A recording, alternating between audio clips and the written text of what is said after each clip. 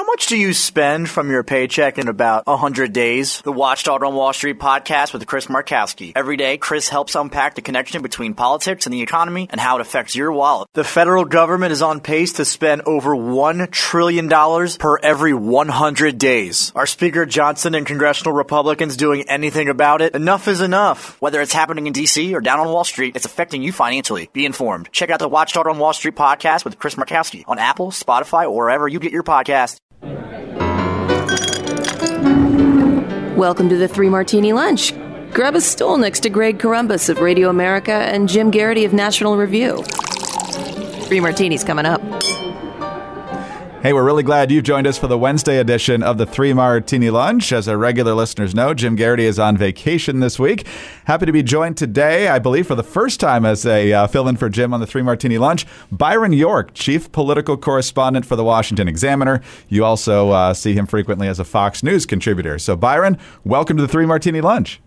Hi, Greg. Thanks for having me. Great to have you with us. And so let's get right into the good martini now. And there aren't a lot of good martinis that involve Andrew Cuomo. So you know something's not going well for Andrew Cuomo if he's in the good martini. So let's head over to the pages of the Wall Street Journal. It says Mr. Cuomo is starting to lose some of his major donors, suffering defections in recent weeks that could complicate an expected re-election bid as he fights off a state sexual harassment probe and a federal investigation into how his administration handled COVID-19 in nursing homes.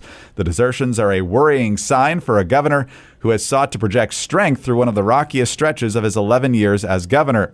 Mr. Cuomo raised $2.3 million over the last 6 months, the second smallest haul of any such period of his governorship. That, according to campaign finance disclosures filed last week. For the first time, he was outraised by a Republican rival, U.S. Republican Congressman Lee Zeldin, who announced a gubernatorial bid back in April. They do quote one defector here, Jeff Gurl, I think is how you say that, G-U-R-A-L, a real estate developer and casino owner who had previously given $175,000 to Cuomo's campaigns, saying, quote, he's smart, but he's a bully and his tactics are a disgrace, and people should know how he runs the state. Further down, he has his defenders who are still giving him money, including one named Lawrence Rockefeller, yes, of the Rockefeller family, who says we have due process in this country. So he's still standing by Cuomo. Doesn't mean you have to donate 5 figures to him, though, Byron. So, I mean, New York, deep blue state, highly difficult for a Republican to win statewide there, but Zeldin's making some money, bringing it in, and Cuomo's got some defectors. So will it actually make a difference? Yeah, I'm sorry to start off by laughing, but I mean, he's a bully. They're finally figuring that out. These donors have certainly taken their time about this. And really what has been extraordinary about this case is that Cuomo is the latest example of politicians who were in a position in which in a previous generation they would have resigned in disgrace and embarrassment, instead toughing it out like Governor Northam did after the blackface incident in Virginia. So I think what's extraordinary about Cuomo is he's trying to project strength. I mean, he could not be weaker from a scandal point of view, because if there's something about the sexual harassment charges that doesn't convince you, the mishandling of the COVID pandemic certainly would. So what's really extraordinary is that he has a political life at all right now. And he is, by the way, facing an investigation of the sexual harassment charges, and we could see something from that, and then he would be tested yet again. My initial reaction to reading that Wall Street Journal story, Byron, is, oh, you left out a bunch of stuff. Yeah, of course, the nursing home death cover-up and forcing them back into nursing homes is a huge scandal. The 8 or 9 or however many accusers he has now with the sexual harassment. But there's also the staffers working on his book. There's also his friends and family getting to cut the line and getting faster test results on COVID. So, I mean, they mentioned the biggest scandals, but there's a whole lot more that we could talk about here. What do you make of the fact that we don't really have any Democrats seriously considering running against him? Because I would think that in New York, that's probably the most likely way to vote him out of office. I mean, the $5 million for the book was just astonishing, absolutely astonishing. While he was screwing up the COVID pandemic, And while people were likely dying because of his actions, and he was covering them up, he takes all this money to write a book about how great he did during the pandemic. It's really extraordinary. As far as Democrats are concerned, as you know, the only calls for his resignation that really mattered in New York State were those by Democrats. And a number of them, from the head of the legislature on down, were calling for that. So it's really extraordinary that not one has come forward to challenge him. And I think what it says is that they don't believe he's dead. They think he can survive, which is extraordinary. And it's extraordinary that he's running again. I mean, it's just an incredible act of chutzpah here to be doing this. But it's in line with what we've seen in recent years with troubled politicians. Exactly. And you were very smart to bring up the Ralph Northam example, because I think that's the template now that a lot of people are following. If you just refuse to do it and change the subject enough times, people will go away. And in Virginia, Democrats in the primary this year were actively seeking Ralph Northam's endorsement. So there's literally no hangover in his party on that. We'll see if it matters in the general election. But fascinating to watch this. And of course, given what we do know about Cuomo's bullying tactics, if he does have political life left, people are going to be reluctant to get on the other side. I don't know how we move this so far away from the good martini, because people are abandoning him. But if it was a more balanced state politically, we'd probably be more optimistic that this could actually make a bigger difference. But you know what will make a bigger difference? Having really comfortable quality towels. Nothing beats the feel of a luxurious towel when you step out of the shower. And the very best you can get is the MyPillow towel set. I've got these towels. I love these towels. They're big. They're fluffy. They dry you off very, very quickly. Definitely the favorite towels that I have. And right now, there's a fantastic deal waiting for you at MyPillow.com, because right now, the 6-piece towel set, which regularly sells for $109.99, you can now get for $39.99. Yep, $70 off. Look, each set is 2 bath towels, like I said, really big and nice, 2 hand towels, love those 2, and of course the great washcloth 2-pack. It's made from proprietary technology that makes the towels highly absorbent. They're soft to the touch, and they do not have that really annoying lotiony feel. They're made with cotton grown in the USA. They're available in a wide variety of colors and sizes. They're machine washable, and if that's not enough, they'll give you a 60-day money-back guarantee and a 1-year limited warranty. But you're not going to need that money-back guarantee, because you're going to love the towels. Visit MyPillow.com, use the promo code Martini at checkout, or call 800-874-0104. The MyPillow 6-piece towel set is just $39.99. Now, while you're there at MyPillow.com, take advantage of the deep discounts on all the MyPillow products, including the Giza Dream bed sheets and the MyPillow premium pillows. MyPillow.com, or call 800-874-0104. All right, Byron, let's talk about our bad martini now. And you kind of need a nice beverage and a comfy chair to read through this whole story from BuzzFeed. It's a long story, but it's a fascinating story about the case and how that case was built against those formerly accused of trying to abduct Michigan Governor Gretchen Whitmer several months ago. And what we learn in this BuzzFeed story is that the FBI, through its network of informants, and there were at least 12 confidential informants in this story, were very active in engaging these militia members, and depending on how you look at the different versions of the story, may have actually goaded them into this plot and considering other things as well. They focus a lot on an Iraq war vet who just wanted to hone his gun skills, and he joined this group, and he thought they were way off, so he told the FBI, and instead of taking the case from there, the FBI makes him an informant, and the guy ends up rising to one of the top levels in this organization, and they eventually get to the point where they're bringing in other informants. They're actively recruiting them to come to Wisconsin and so forth. And so we get to this point in the story, Byron, and it's said pretty well here in this BuzzFeed story, that on the one hand, they were able to infiltrate and break this up before it happened. But the counter argument here is that the FBI was egging these guys on and actually suggesting some of these horrible things. So the question is, would any of this have advanced anywhere if the FBI wasn't baiting the hook and pushing these people to do this? So this is a bad martini on a number of fronts. First of all, you have people clearly disturbed enough to be sympathetic and open to these violent ideas being pushed out there, some by their own members and some by the FBI informants. But of course, then you also have the issue of the FBI possibly pushing some of these people into activities they might not have otherwise considered. Well, it's a great question, and it is a really good story, and I would recommend that everybody read it. But I'm going to start off actually with a different story, which is that some years ago, I was a producer for a local TV news station in Washington, D.C., and we were going to do this hush-hush undercover story on what remained of the Ku Klux Klan in the area. So bottom line is we managed to go to a cross burning. It was, if I remember correctly, in Thurmont, Maryland, not far from Camp David. So it's kind of a ragtag, pathetic group. But I remember having the distinct feeling at the time that at least half these guys were cops undercover.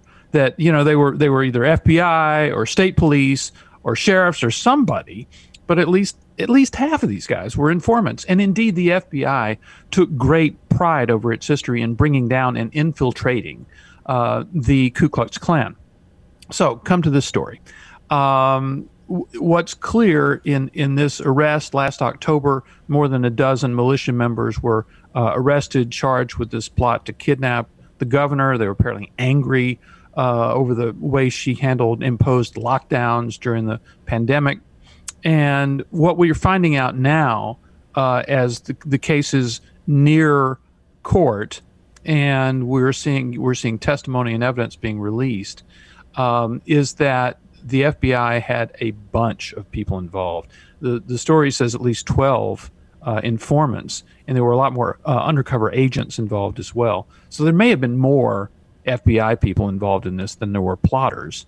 And you're right; they were doing more than just observing and listening to what these people were doing. They were trying to recruit new members. The FBI was pushing their informant to try to get new people to come in and go to these meetings. They were setting up meetings. They were paying for the hotel rooms for people to come to these meetings. And so at every step of the way, they were pushing this along. Now, you're going to have the defendants say that they were entrapped into this whole thing, that they would never have done this without them.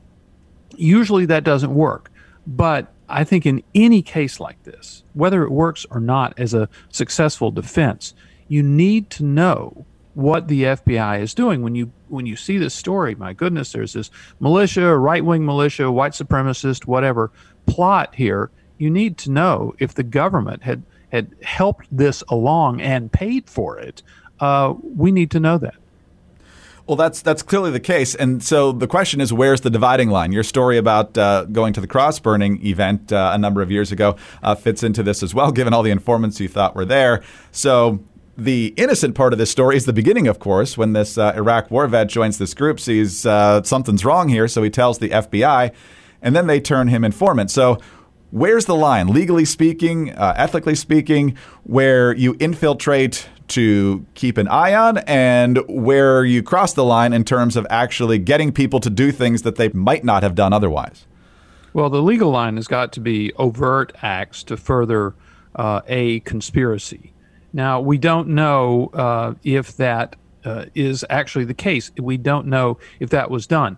But the thing that makes this story even bigger than Michigan, and plotting to kidnap the governor is no small thing, right? But it's even bigger than that, because some of the groups the FBI was looking at were the 3 percenters and the Oath Keepers.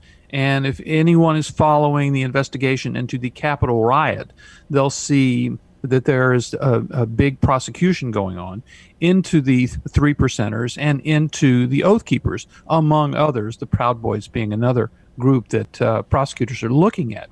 So the question is, and it's you just got to think about this, if the FBI had so deeply infiltrated these groups in the Michigan case, Is there some reason why they did not infiltrate some of the groups that were involved in the Capitol riot? Now, you have to say right off at the very beginning, emphatically, none of this is to say that the Capitol riot was an FBI operation or that the federal government caused the riot. That is not the case. But just like we were saying before, if the FBI is playing a role in this and it knows about actions ahead of time, and the BuzzFeed article makes it clear that in Michigan, the FBI informants kept top officials updated on everything that was being planned. And of course, they foiled the plot by arresting them all before it could ever happen. So were they completely in the dark as far as the Capitol riot was concerned? Or perhaps did they know more about what some of these groups were planning? I mean, that's a really, really important question. You already mentioned it, Byron, and it's in the article, of course, as well, that a lot of times the defendants will argue entrapment, and ultimately that defense doesn't hold up. But it would just seem to me that you'd have a stronger case if your infiltrator was actually trying to tamp down emotions and evil plots and then have people go, oh, no, man, we're doing this, whether you're with us or not, rather than you being the person, right. Wait, what about this? Why don't we try this? It would just seem to be a much clearer example of what their true intentions were, apart from any sort of suggestion from people either in the FBI or working for them. Well, I will say that when you read this article and when you read other things about militias, I've always felt that there was a serious element of cosplaying in it, sort of costume playing. Their people are sort of acting things out, and they take some satisfaction in that. So you never really know, do they really plan to do it? Of course, some people actually do mount attacks. So you can't say it's all cosplaying. And as far as the Capitol riot is concerned, clearly there were a lot of people, 800 or more, who actually entered the Capitol. And they're all accountable for their own actions. They're responsible for what they did, the people who ransacked the Capitol. But what was going on ahead of time? And you know, that's one of the things. If Democrats were not so focused on getting Trump in investigating the Capitol riot, I mean, this is an extraordinary thing that we need to know, which is what was the state of knowledge of U.S. law enforcement? I don't mean just the FBI, but any other intelligence or law enforcement agencies in the days leading up to January 6th.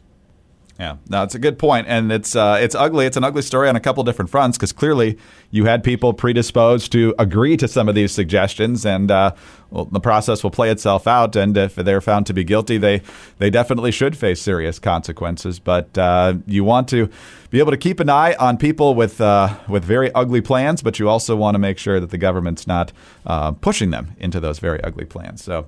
Complicated business, but we'll see where it goes from here. Let's talk about something that's a little less complicated, and that is how to protect yourself online and to make sure that your internet company isn't feeding all your data out there so people know how to advertise in your direction and just otherwise compromise you. And so ExpressVPN is definitely the way to go because you want a VPN that you can trust.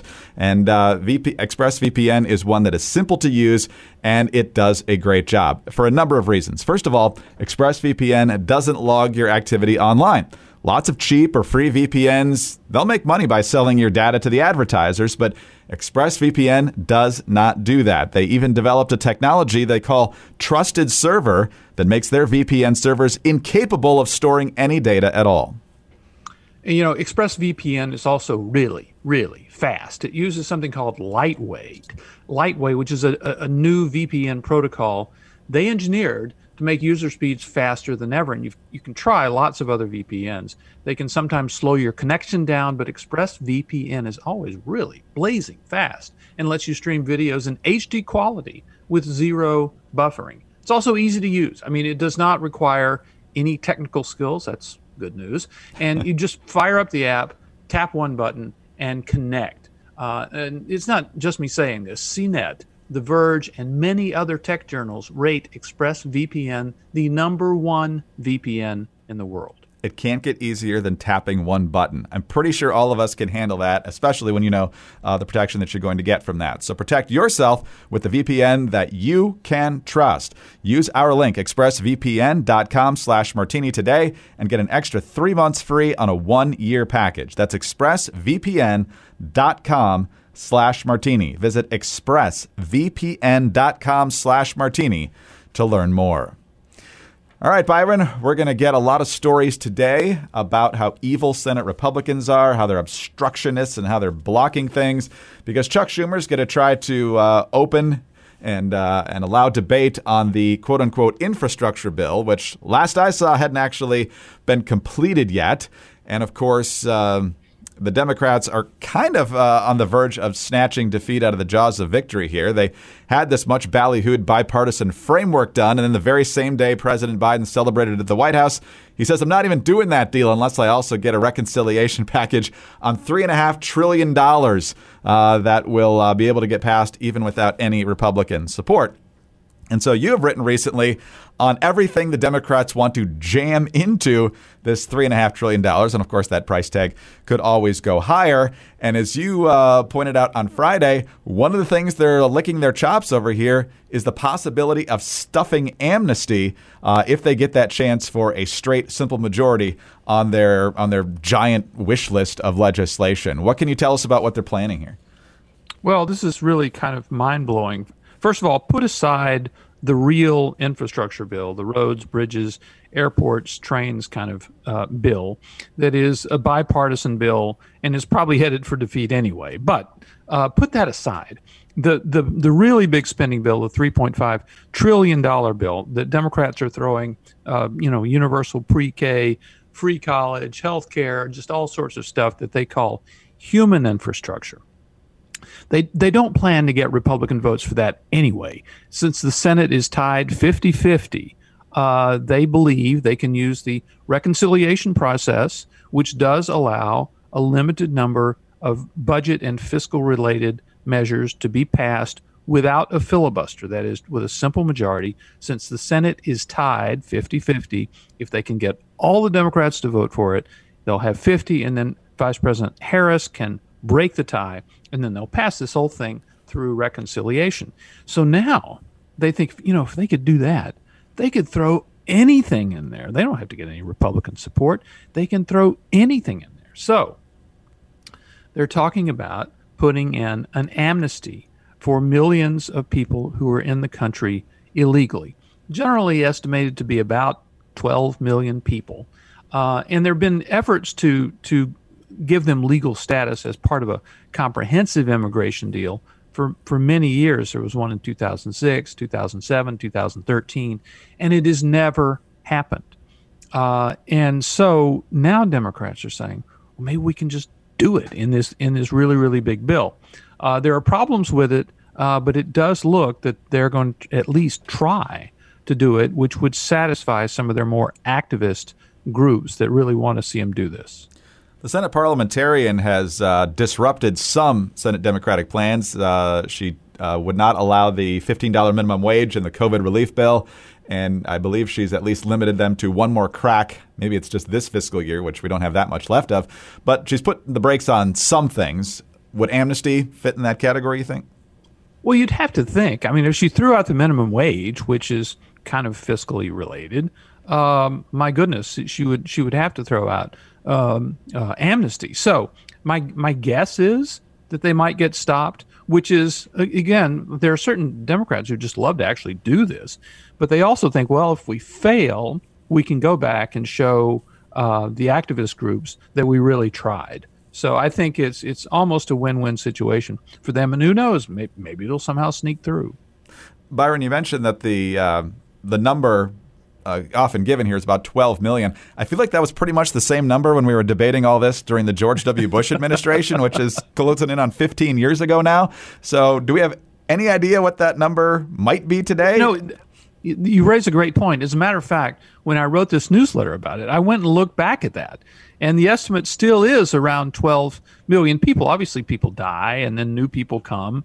But we've seen, this rush to the border since President Biden took office. So you think it's got to be increasing. We've seen estimates. We've seen people kind of just throw out numbers, 20, 25 million people. But right now, the official estimate, the one that I used, is still around 12 million people. So we really just don't know, which is a problem in and of itself, of Probably course. better to say yes. Yes, exactly. Wow. Byron, well, we covered a lot of ground today. Great to be with you. A lot of fun. Let's do it again later in the week.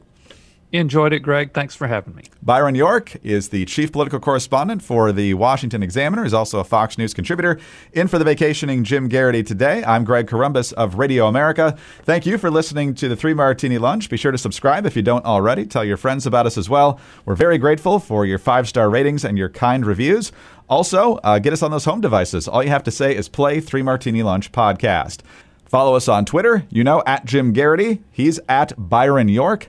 I'm at Dateline_DC. Have a great Wednesday, and please join us again on Thursday for the next 3 Martini Lunch. More Americans died from drug overdoses last year than any year on record. Yet parents and kids are not being educated on the crisis, and there seems to be no real plan to address it. I'm Sarah Carter. On the latest Sarah Carter Show, former DEA official Derek Maltz joins me to discuss just how big a problem this really is and what can be done to fight back. Don't miss this really important conversation. Subscribe to the Sarah Carter Show at Apple, Spotify, or wherever you get your podcasts. All right, on to 4Patriots. Fantastic sponsor. Find them at 4patriots.com/martini. The great deal going on right now. The free solar panel that comes with the purchase of the Patriot Power Generator 2000X. And of course, their ongoing deal, free shipping on orders over $97. The key is to be prepared. You don't know when your power is going out. When you're prepared, you don't have to wait for the power company to turn the juice back on, and your appliances can be running while everybody else is waiting on pins and needles. The new Patriot Power Generator 2000X has double the capacity and is expandable so you can run the big appliances. Comes with 12 outlets, including 4 AC plus 2 USB-C outlets that can charge your phone 20 times faster.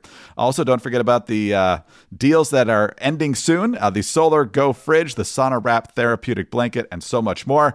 Visit 4patriots.com/martini to get your Patriot Power Generator 2000X with the free solar panel included. Plus, get free shipping on orders over $97. Save more and get peace of mind now by going to the number 4patriots.com/martini. That's 4patriots.com/martini. Cartels are exploiting Indian reservations to get into America, and our federal government can't be bothered to stop it. Hey, y'all, it's Sarah Carter from The Sarah Carter Show. I just got back from 2 trips to our southern border, and I want to take you inside a huge hotspot where thousands of migrants are coming into America every day. I was with a member of the National Border Patrol Council when the Border Patrol nabbed multiple illegal migrants who were breaking U.S. law, and I have the exclusive audio. For all this and more, subscribe to The Sarah Carter Show on your favorite podcast app.